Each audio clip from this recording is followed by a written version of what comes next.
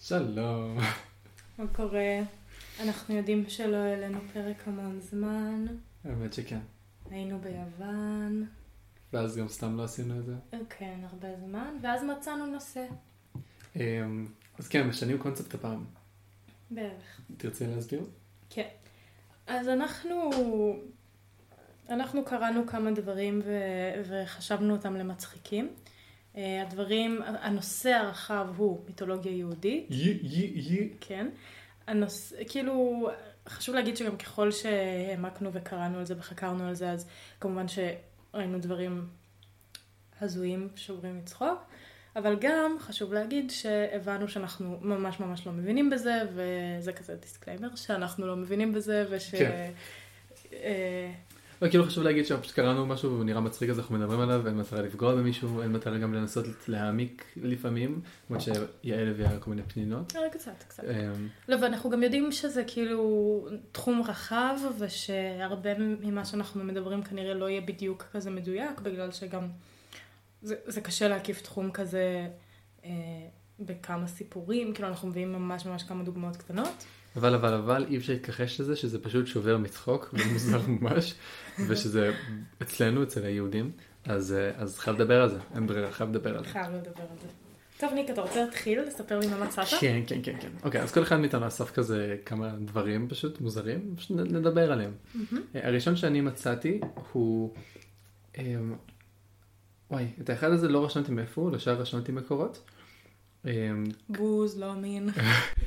כנראה, אם תחפשו את רצף המילים אז תמצאו, אבל בעיקרון, זה הולך ככה. אז, דרך אגב, אם אני אומר את זה לא נכון, אתה תנחי, אז תקני אותי. אני לא מבינה את אוקיי, אז איזשהו כזה דתניה, יעני מי אומר משהו. אז ככה, צבוע זכר לאחר 7 שנים נעשה עטלף. אני ראיתי את זה. כן, אבל זה מעולה, אין לי את זה במקורות. אוקיי, אז אני אגיד לכם, לנו. יש פה דיבור על חיות שהופכות לחיות אחרות. אז צבוע זכר אחרי 7 שנים נעשה עטלף. זה קודם כל. אז ככה נוצרים עטלפים. ואז מה קורה לעטלף אחרי 7 שנים? עטלף לאחר 7 שנים נעשה ערפד. לא פחות ולא יותר מערפד. אז זה אומר שכל העטלפים שאנחנו רואים ברחוב, עוד 7 שנים, בתל אביב, הם כולם יהיו ערפדים. זה מפחיד ממש. זה אומר שיש מלא ערפדים. נקודה מעולה שלך, מפחיד ממש. עכשיו כנראה שהערפד שלהם זה פשוט עטלף שאוכל דם ולאו דווקא דרקולה כמו שאנחנו מדיינים, אבל יכול להיות שכן. אז מפחיד מאוד לגור במרכז, אזהרת מסע. כל מי שאוהב כזה לקרוא לעטלפים זה יחזור אליו בהפוכה. אישי. עכשיו, ערפד זה כבר מפחיד, נכון? כן, מאוד. אז מה קורה לערפד אחרי 7 שנים? אני לא זוכרת. הוא נעשה כימוש. עכשיו, מה זה כימוש? זה זחל כזה? זה סוג של קוץ. קוץ. זה סוג של קוץ. זה כאילו, מה אתה מפחיד מערפד? קוץ. ללכת לקבל קוץ ברגל. אני לא זוכר שזה הולך לפי דרגות של פחד. זה לא כמו חד גדיה, זה עשה לשונרד. נכון. אבל זה דיגרייד מטורף. כאילו, היית ערפד, ואז אתה נהיה צומח. תפסיק אותך את אבל גם איזה צומח? משהו שהוא ממש לא, כאילו מציק נורא וכולם שונאים את זה, אבל לא מזיק באמת.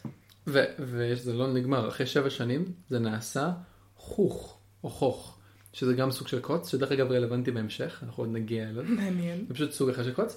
ואחרי עוד 7 שנים הוא נעשה שד, אז חזרנו חזרה כאילו, טוב, 14 שנים כקוצים. רגע, מאיפה התחלנו?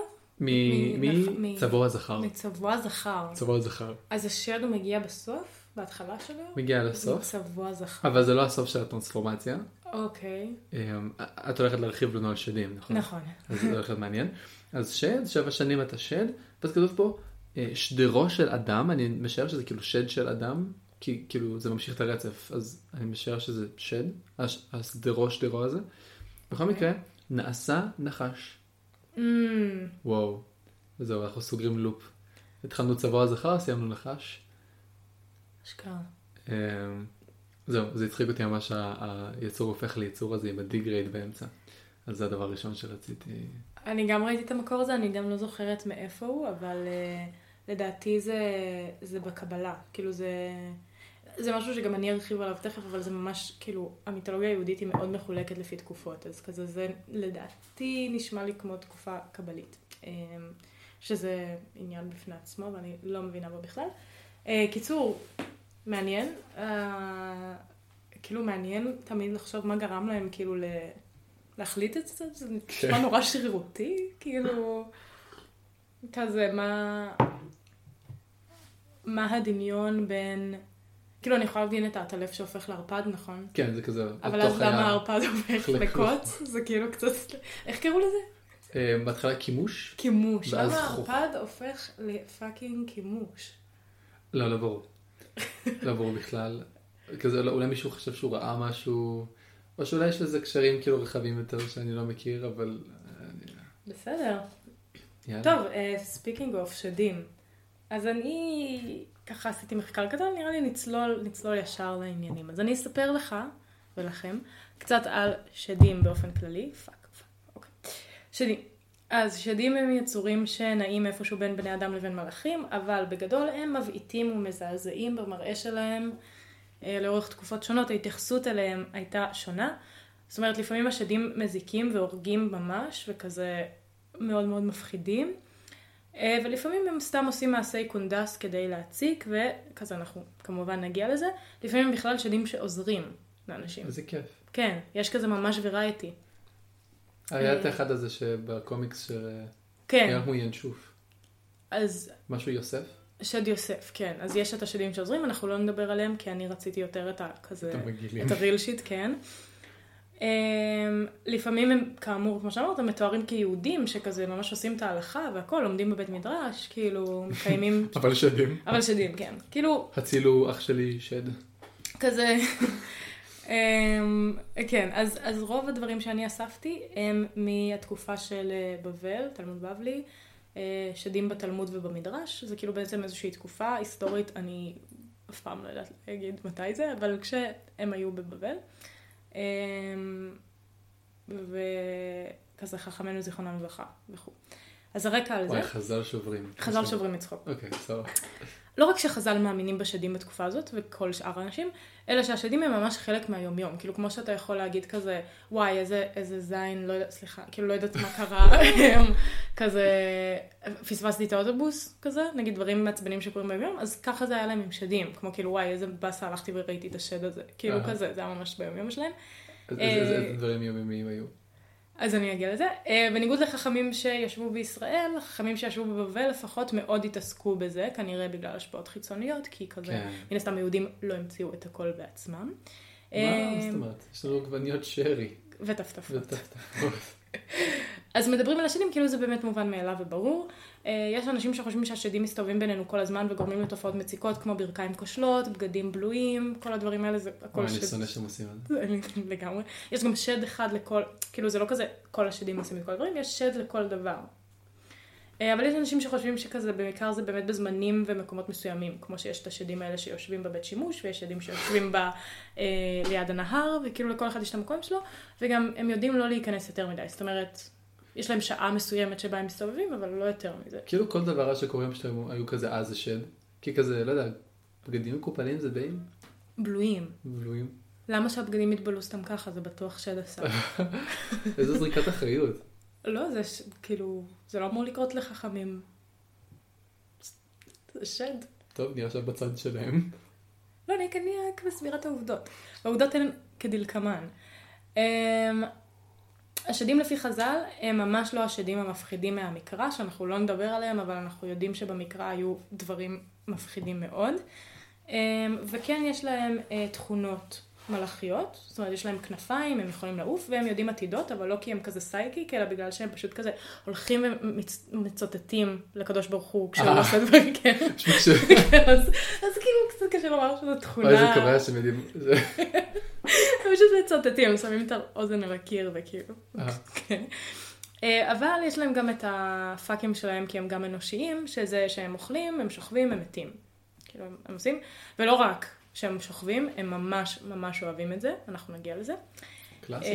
הם נבראו לפי המסורת בדקה ה-90, בערב שבת בין השמשות, ובגלל זה מין כזה משהו מעובד ולא ברור. הדקה ה-90 כביטוי או אשכרה דקה ה-90? כביטוי, כאילו הם נבראו ממש לפני כאילו אלוהים כזה מין סיים את הבריאה, אבל שנייה לפני שהוא סיים את הבריאה, אז לא ברור אם זה יתחלק לו בטעות או כזה, כאילו משהו קרה שם, כן. ואז נהיה הדבר הדוחה הזה. שהנה, וכתבתי לעצמי גם את ההתהוות בגלגול, שזה מה שאתה אמרת מאיפה הם הגיעו. ובקיצור, הם נראים כמו בני אדם לרוב, אבל עם רגליים של תרנגולות, ויש סברים של אבזים, אז ככה אתה יכול להבדיל. לכל השדים יש רגליים של אבזים? כן, אבל הם לפעמים יכולים להיראות כמו חתולים נגיד, או... אוקיי.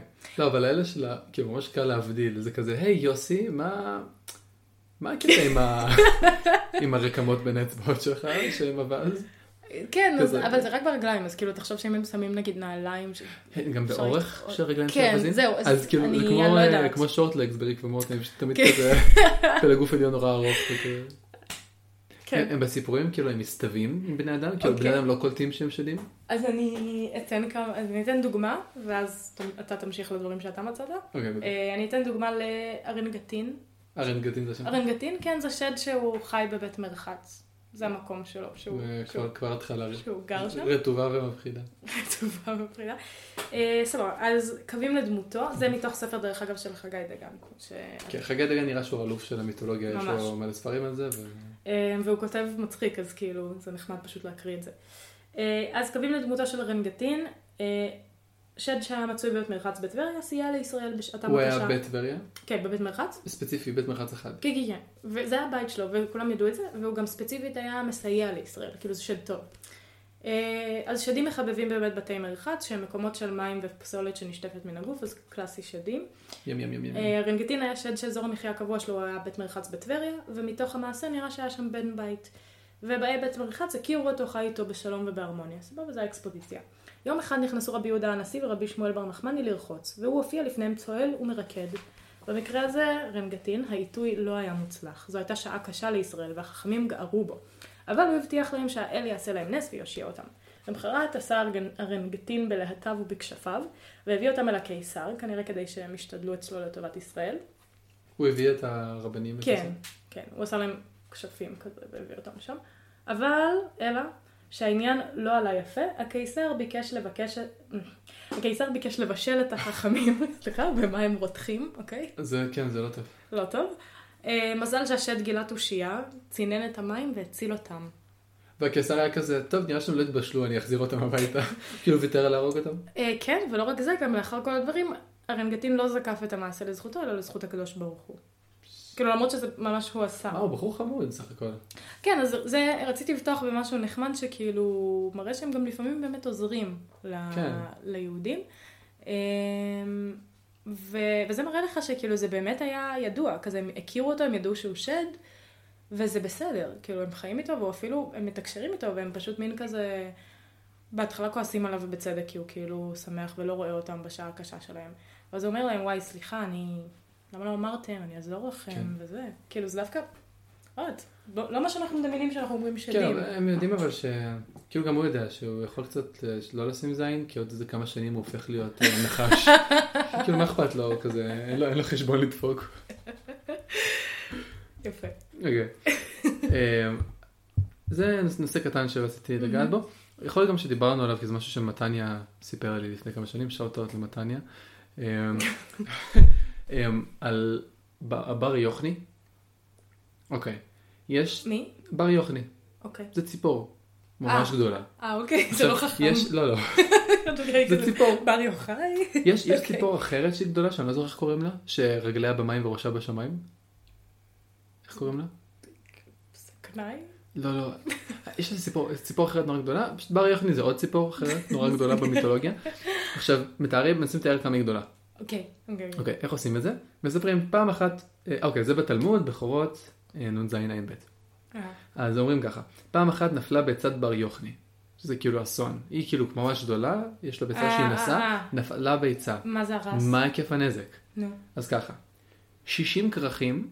ערים. לא סתם ערים, מטרופולינים, יעני גוש דנים. 60 כאלה, מהביצה שנפלה עשתה להם חביתה.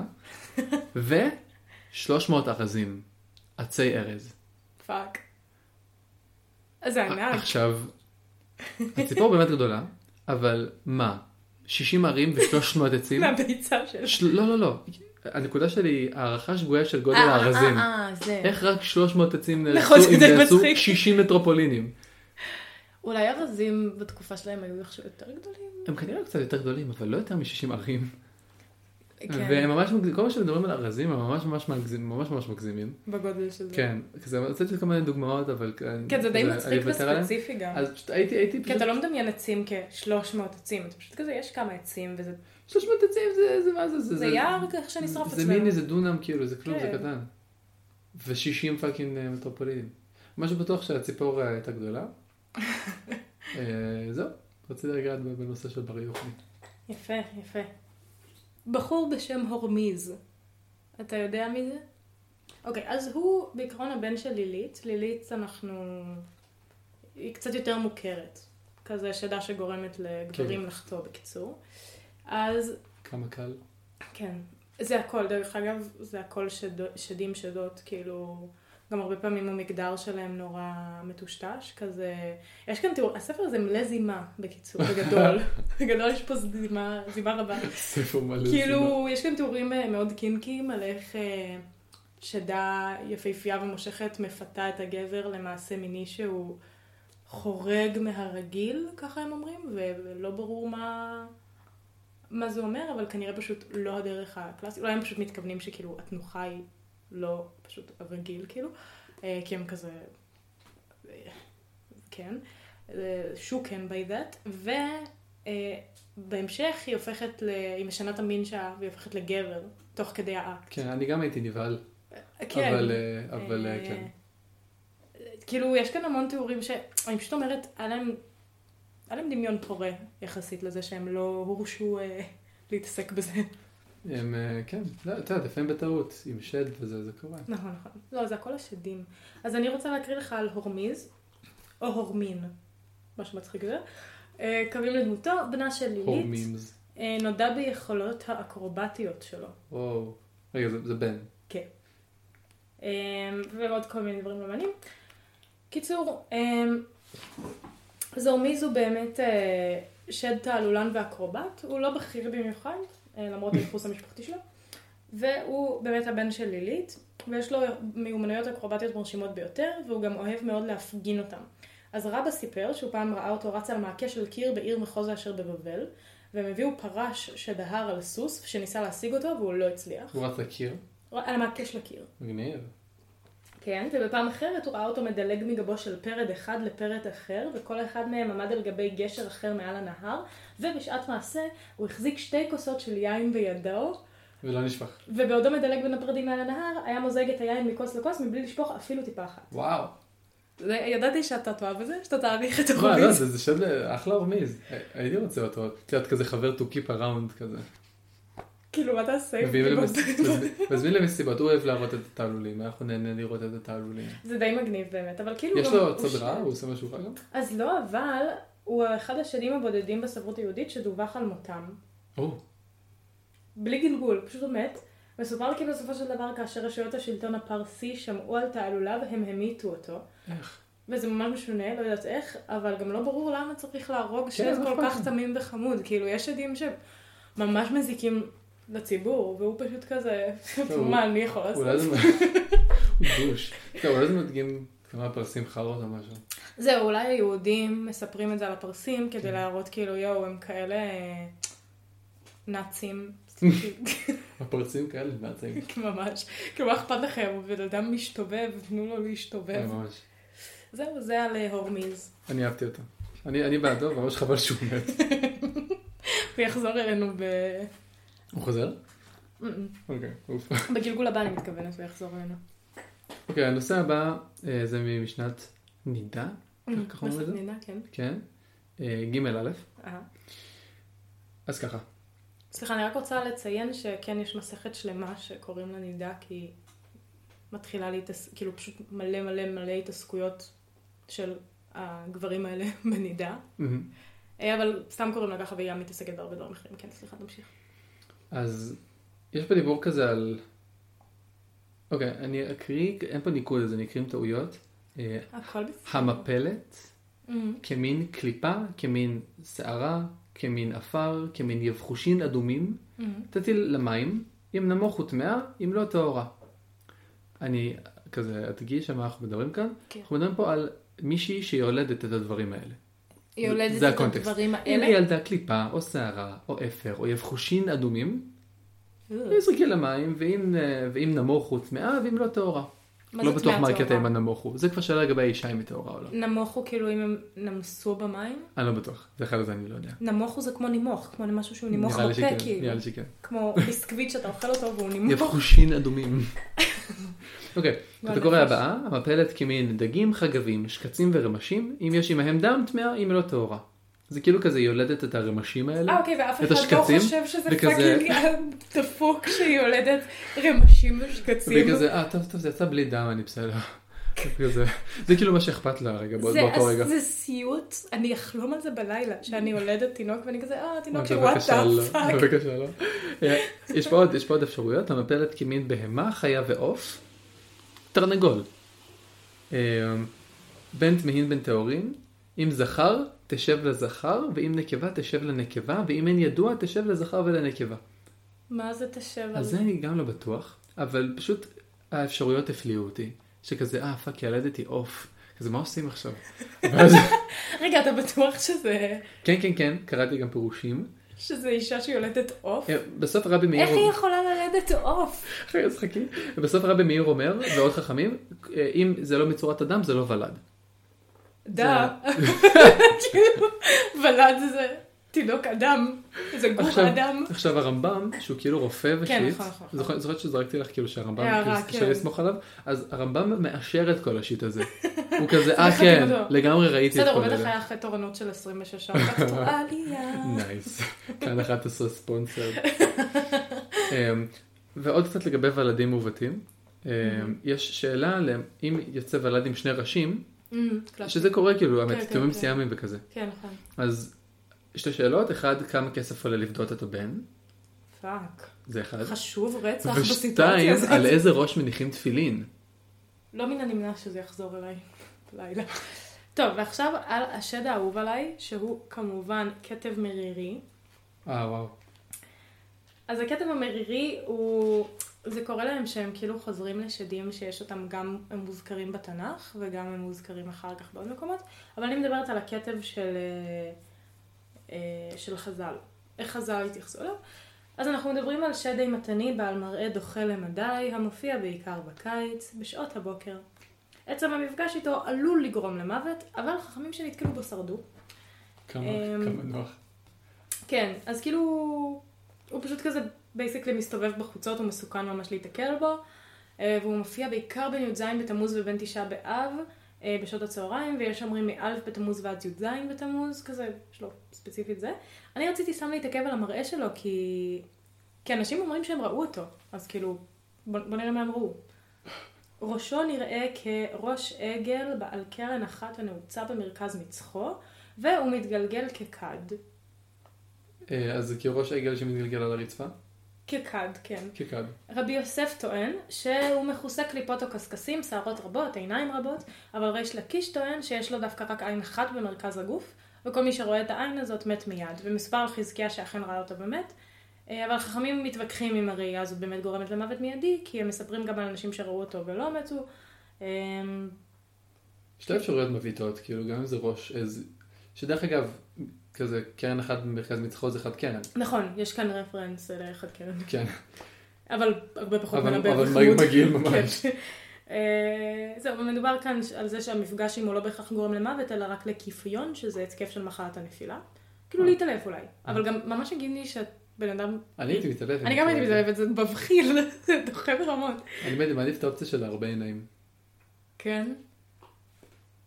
אני לא יודעת, האמת. נראה לי אם כבר מגיע לזה כזה, יאללה, לא סוף. אז לא. וגם, זה בטח יקשה עליו להתגלגל קצת, כי זה יותר כואב. פאק. ואז הוא פשוט, לא, אז הוא יוכל, אין לו רגליים, הוא רק מתגלגל. כן.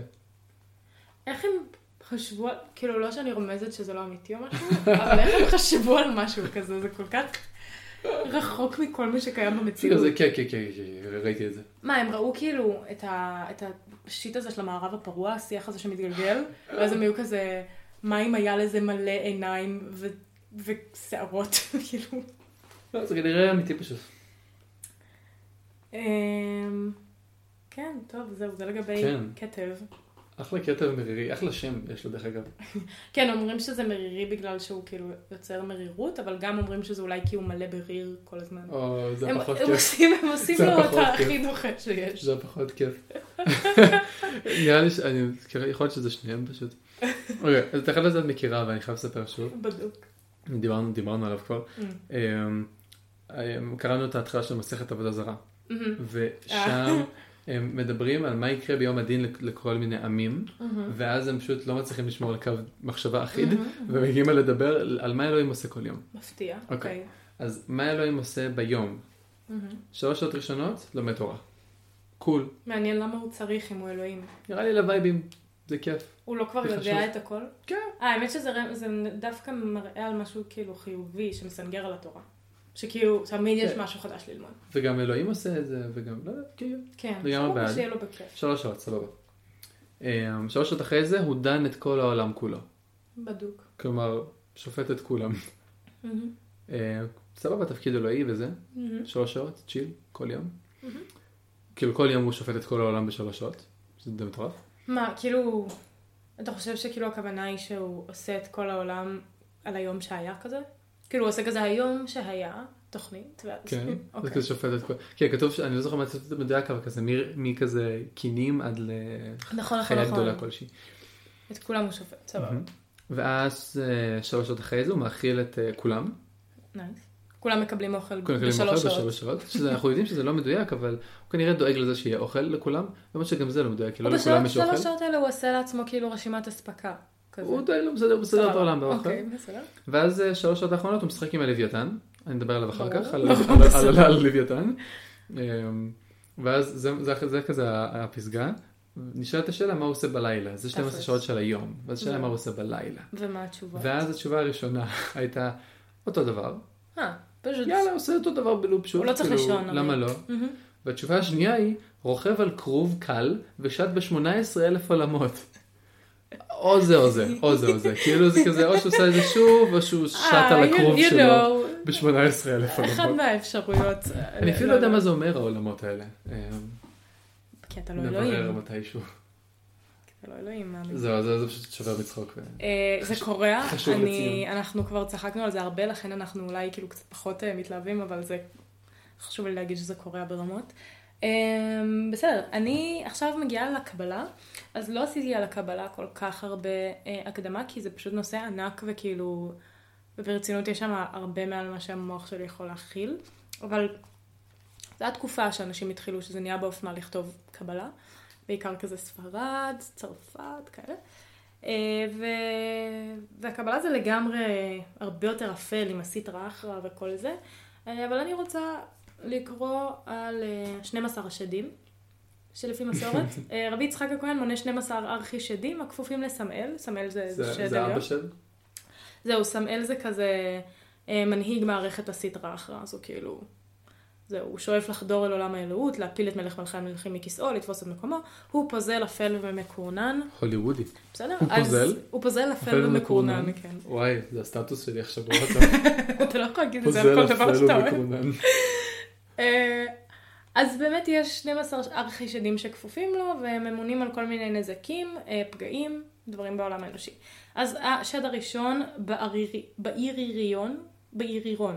בעירירון, כולו רוע צרוף. זה התכונה שלו. או שיט. השד השני, הדמרון. זהו פשוט ממש רע. כן. השד השני... How bad can I be? כזה כאילו. כן. הוא קראת את כל העצים ולא רק. כן, כולו רוע צרוף. השד השני, הדמרון, רוצה לנחש? הוא אדום. מראהו כדם מעורב במים. אז כאילו בסדר. זה ורוד כזה. אבל לא אכפת לו, הוא לא כאילו רע אותו. לא, הוא פשוט מראהו כדם מעורב במים. לעומתו, השד השלישי, האמת כתוב כאן שר, אבל נראה לי, הם שדים שהם שרים. השד השלישי, צלל דמירון. וואו, מפחיד. מראהו כדם צלול. אוקיי. הוא נראה כמו דם קצת אחר, כאילו. לא, הראשון מהול במים. איך קוראים לו של הראשון? הדמרון. זה קורע. הדמרון והשני זה צלל דמרון. אוקיי, סבבה. צלל דמירון. אני זורם על זה. אוקיי, השד הרביעי, שחרירון. הוא שחור כולו.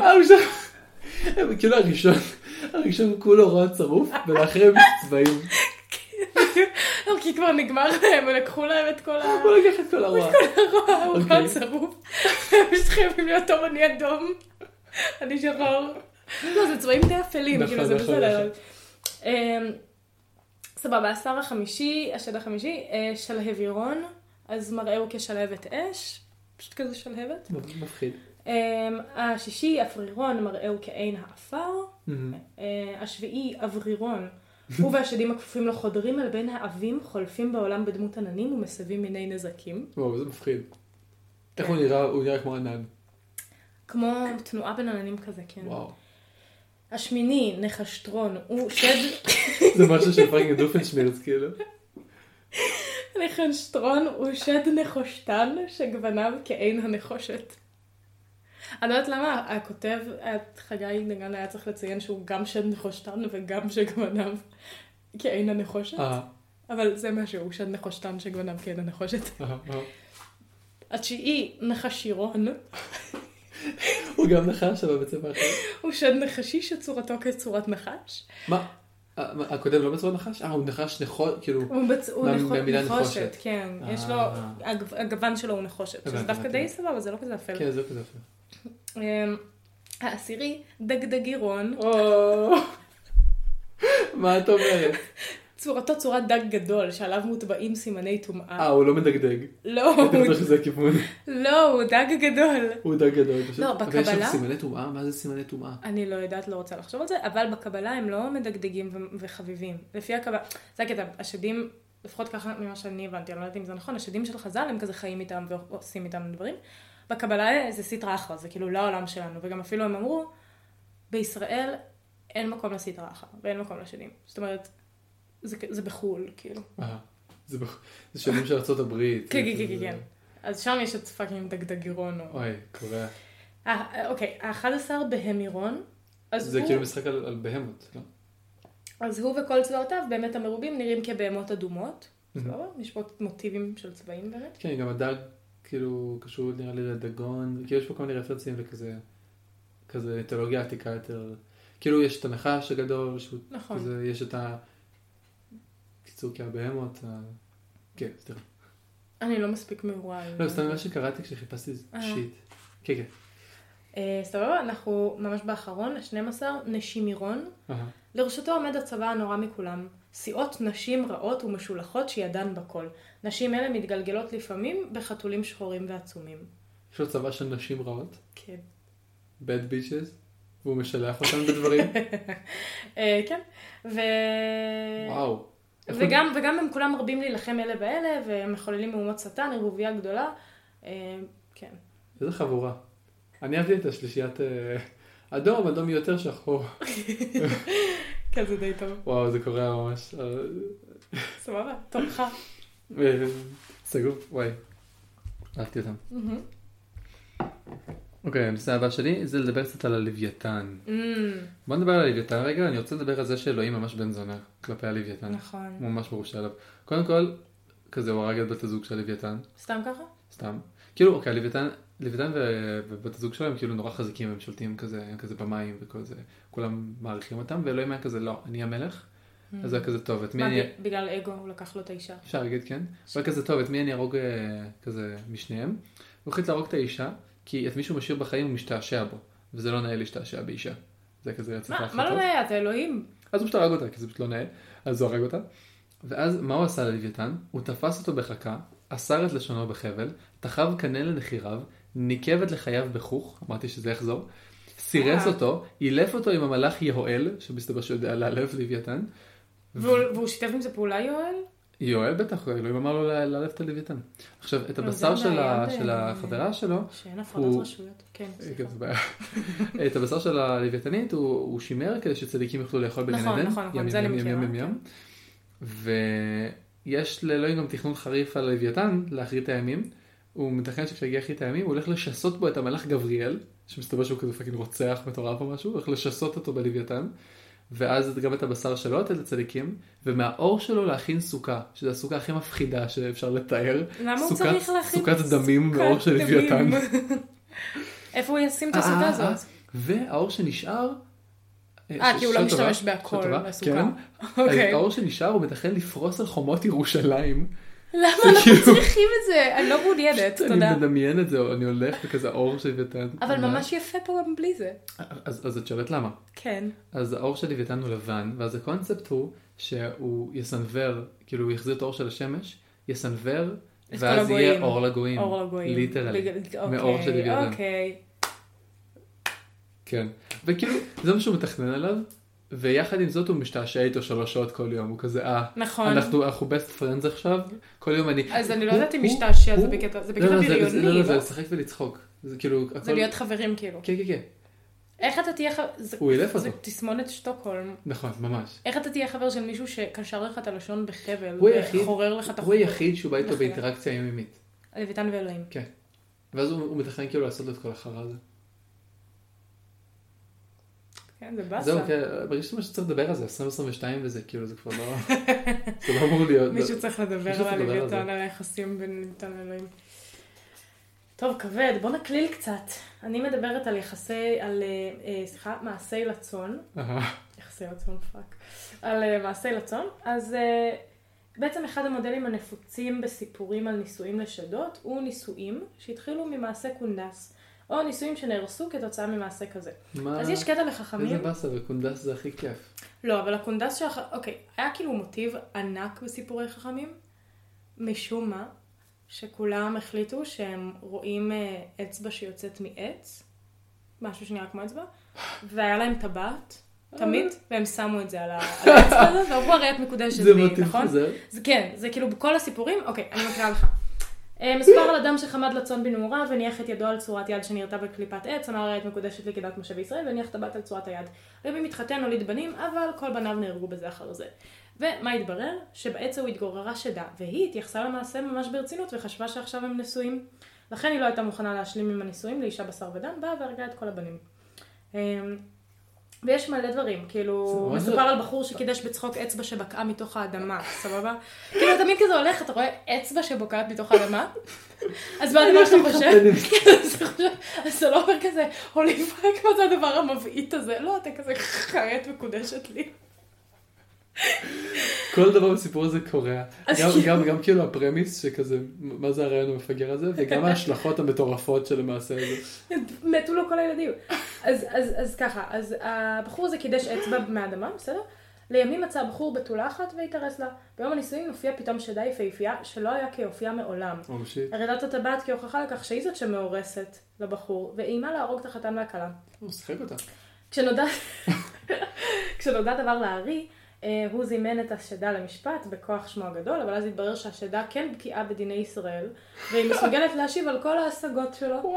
בין השאר היא טענה שכעת לאחר שקודשה היא כבר אשת איש, והיא לא תוכל להינשא לאיש אחר, שזה נכון.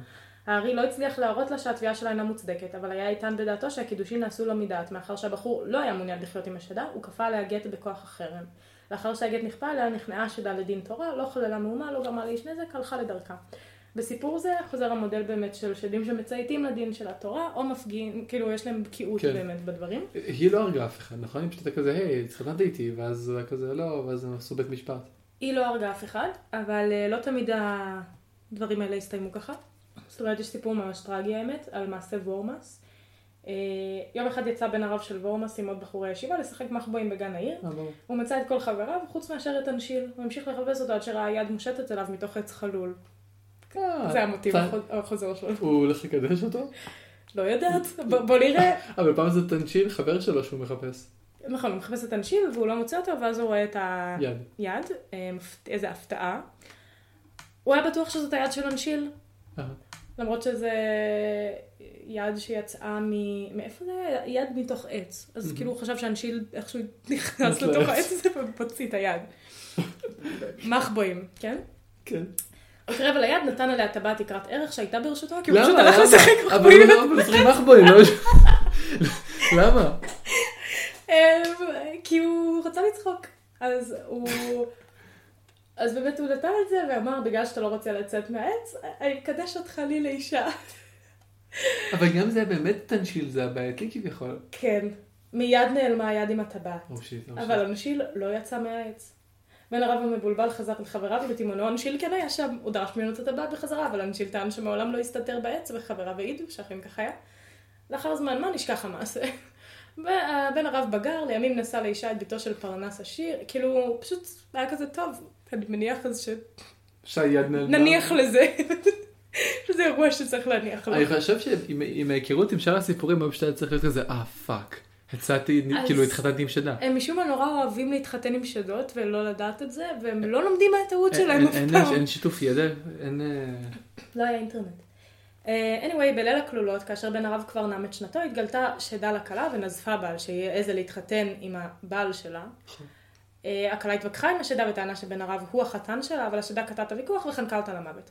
אז למחרת החתן התעורר, מצא את האישה מתה, הוא לא יכל להסביר את מה שקרה, וזהו, והוא לא הצליח בעצם למצוא אישה אחרת, כי כאילו, למה שמישהו תרצה להתחתן איתו אחרי שפתאום אשתו, כן, ואז מישהו כן הסכים להשיא את הבת שלו אליו, שהיה כזה טוב, יאללה, נסתכן. בטח קרה שוב. המעשה חזר על עצמו, ואז חלפו 10 שנים, ובסוף הציעו לרבנית אחת אלמנה ענייה שחיה עם ביתה בהקדש להשתדך להם. הרבנית האלמנה העבירה את ההצעה לביתה, וזו הסכימה מהסיבה הפשוטה שזו נראתה לה הדרך היחידה להיחלץ מהעוני. קלאסי, מצב סוציו-אקונומי נמוך, בסדר. היא הייתה ממש מודעת לסכנה, ולכן התנתה את הנישואים בכך טוב, לא משנה, כאילו היא הייתה כזה, טוב, אבל אם אני מתה, אז כזה תפרנסו את המשפחה שלי, כזה, זה. בלה בלה בלה, כולם העדיפו להמתין עד לאחר ליל הכלולות, לא לשמוח, אתה יודע, כנראה תמות. אולי הוא יחנוק אותה. ואכן השדה באמת הגיעה, הופיעה בליל הכלולות, החתן ישן, לא הבחין, השדה שאלה את הכלה הצעירה למה היא גוזלת ממנה את בעלה, אבל הכלה הזאת הייתה שונה מהקודמות ופיקחית מהן. היא לא התאמתה עם השדה, ענתה לה במתינות ובצניעות, ואמרה שהשמועה על נישואיה לבן הרב לא הגיעה אל המקום שבו היא התגוררה, ולכן היא לא ידעה את זה פשוט. היא הביעה נכונות לקום ולפנות לשדה את מקומה לצד בעלה. התגובה הזאת נגעה לליבה של השדה, והיא ויתרה על התוכנית להרוג גם את הכלה השלישית. אבל היא כן הודיעה לכלה שמעתה שתיהן תהיינה נשואות לבן הרב, ומדי יום בן הרב ייעדר למשך שעה כדי לשכב איתה עם השדה. והייתה כזה, it's a deal. סבבה. הרב היה עושה את זה? כאילו הנקודה הזאת זה כאילו משהו שהיה שגור? למה הוא המשיך להתחתן עם נשים אם הוא ידע את זה? או שהוא לא ידע את זה? הוא לא ידע. מאותו הרגע הוא נודע לו שהוא צריך לשכב עם עוד מישהי, אבל השדות הן ממש יפות וזה סבבה לשכב איתה. קול. כן. חוץ מזה שיש להם רגליים של... נכון, שברווז, פתאום מסתכלים למטה. ולא יוצרת שרצים וכאלה? הם לא יולדים מיני יבחושין אדומים אחרי הסיפור הזה? לא, השדות יולדות שדים לבני אדם. פנן, אני אבא של שד. כן. רגע, אבל זה לא נגמר. אז באמת, כל פעם היא הייתה, כאילו זה ההסדר שלהם במשך שנים ארוכות. פעם אחת גברה עליה הסקרנות שלה. כאילו, מה הם עושים שם? שוכבים, אני רוצה לראות. אז היא הלכה. הקלה, והיא פתחה את הדלת חרישית, גילתה אותו בזרועותיה של השדה היפהפייה, השדה ישנה, בשערה זהוב גלש עד הרצפה. האישה רחמה על השיער היפה, קרבה חרש על יצואם, קרבה שרפרף על השולחן, והניחה עליו את השיער המרהיב של השדה. סבבה? כאילו היא באה, היא ראתה את הבעל שלה, שוכב עם הזה, הייתה כזה, אומייגאד, השיער שלה שלא הגיע ברצפה. עכשיו, מה קרה? השדה התעוררה, ראתה את השרפרף, הייתה כזה, אומייגאד, יא בת זונה, את נכנסת לפה וזה, הפרת את ההסכם שלנו, והיא רצתה להרוג אותה בגלל זה. אבל אז היא כאילו התחרתה, כי היא הייתה כזה טוב, היא עשתה את זה מכוונות טובות וזה. ברור. והיא החליטה פשוט לוותר. כאילו, כוונות מוזרות פשוט. מאוד. אבל היא החליטה לוותר על הפשוט נישואים האלה בכלל, השיבה לו את הטבעת שלו, השדה? הלכה, כן. אז זאת היא לא פגיעה בהלכה היהודית. היא לא יודעת שהיא לא יכולה להמשיך ככה. צריכה גט, עניינים. בסדר, היא שדה. גם הקודם. קיצור, יש פה עוד מלא סיפורים שבאמת קצרה היריעה מלהכיל, אבל כזה ספציפית על מיניות, על השדות שבאות ושוכבות עם הרבנים, וזה למרות שיש להם עוד אישה, וממש כאילו תובעות מהם לשכב איתם. כזה, כאילו הייתה איזה אחת שאני כבר, כאילו לא רשמתי לי את זה, אבל סתם אני אספר מה שאני זוכרת. הייתה איזה אחת שממש רדפה מישהו, והוא היה חייב לשכב איתה, והוא עשה את זה כל כך הרבה, כאילו כל לילה בעצם, הוא חייב לשכב איתה, והוא לא יכל להגיד לה לא, כאילו היא הייתה כזה, תשכב איתי וזה, ומשאימה עליו ומשפחידה אותו, וכאילו אונס בעצם. והוא כבר נהיה ממש רזה מזה, וממש לא ישן טוב, והוא לא שכב עם אשתו, כי הוא כבר לא היה לו כוח לזה וזה. ואשתו הייתה כזה, מה קורה וזה, וכאילו, נראה לי הוא סיפר לה באיזה שלב, או שלא זוכרת, לא בטוחה. אז הוא היה כזה טוב, הם אמרו, טוב, נעזוב את הדירה, כאילו כנראה שהבית הזה פוזסט מהשדה הזאת, והשדה עקבה אחריהם לבית החדש, ולעיר אחרת וזה, ואז הוא היה כזה, טוב, אני הולך לישון בבית נטוש בשדה, כאילו, באמצע כלום, והשדה באה לשם, אבל היא לא נכנסה. אני דמיינתי את הסיפור הזה כמו התחנת רוח הזאת שאתם ישנתם בה, והיא לא נכנסה. ואז הוא היה כזה, והייתה כזה, בוא לשכב איתי פה בחוץ, והיה כזה, די, אין לי כוח, אני עייף, תעזבי אותי. והיא כזה, טוב, אבל רק שתדע שאני לא יכולה לבוא לפה, לשכב איתך פה, כי יש פה צמח שהוא ממש עושה לי רע, כי הוא מרחיק אותי. היא פשוט גילתה לו? היא פשוט גילתה לו את הסוד. וזהו, ואז הוא לקח את הצמח הזה, וחזר לחיות עם אשתו, והכל טוב. ממש. איזה עלילה חדשה. אתה יודע אפילו קומי כזה, כמו בריק ומורטי בהתחלה שיש את ה-You can run but you can't hide. אני לא זוכרת. לא משנה, רפרנס למי שזוכר. קיצור זה קורה. שכאילו כשהרוצח מגלה להם את הטיפ לכזה, איך אפשר להתחמק ממנו. אוי, זה קורה. זהו. לי נשאר רק להגיד עוד משהו אחד קטן, אני אגיד את זה אחריך. היום יש משהו ממש כזה קטן. סתם רציתי לציין שיש כל מיני חיות ממש מוזרות.